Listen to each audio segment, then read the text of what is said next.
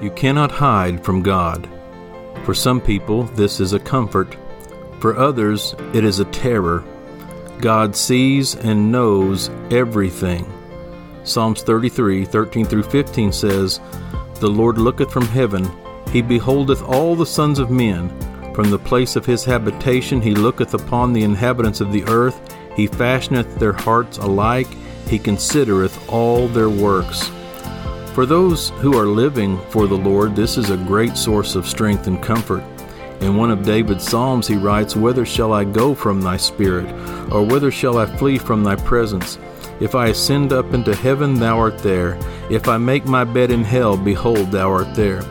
If I take the wings of the morning and dwell in the uttermost parts of the sea, even there shall thy hand lead me, and thy right hand shall hold me. That's Psalms 139, 7 through 10.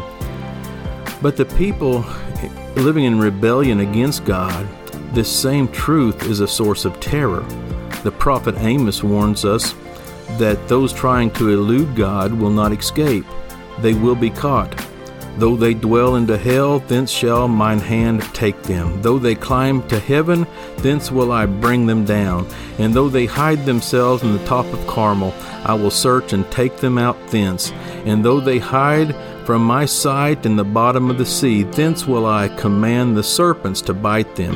And though they go into captivity before their enemies, thence will I command the sword, and it shall slay them. And I will set mine eyes upon them for evil, and not for good. I stopped trying to hide from God a long time ago.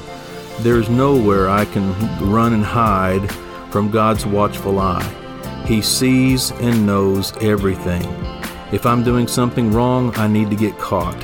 If I'm lost, then I need to be found. If I'm guilty, then I need to repent. Search me, O God, and know my heart. Try me and know my thoughts, and see if there be any wicked way within me, and lead me in the way of everlasting.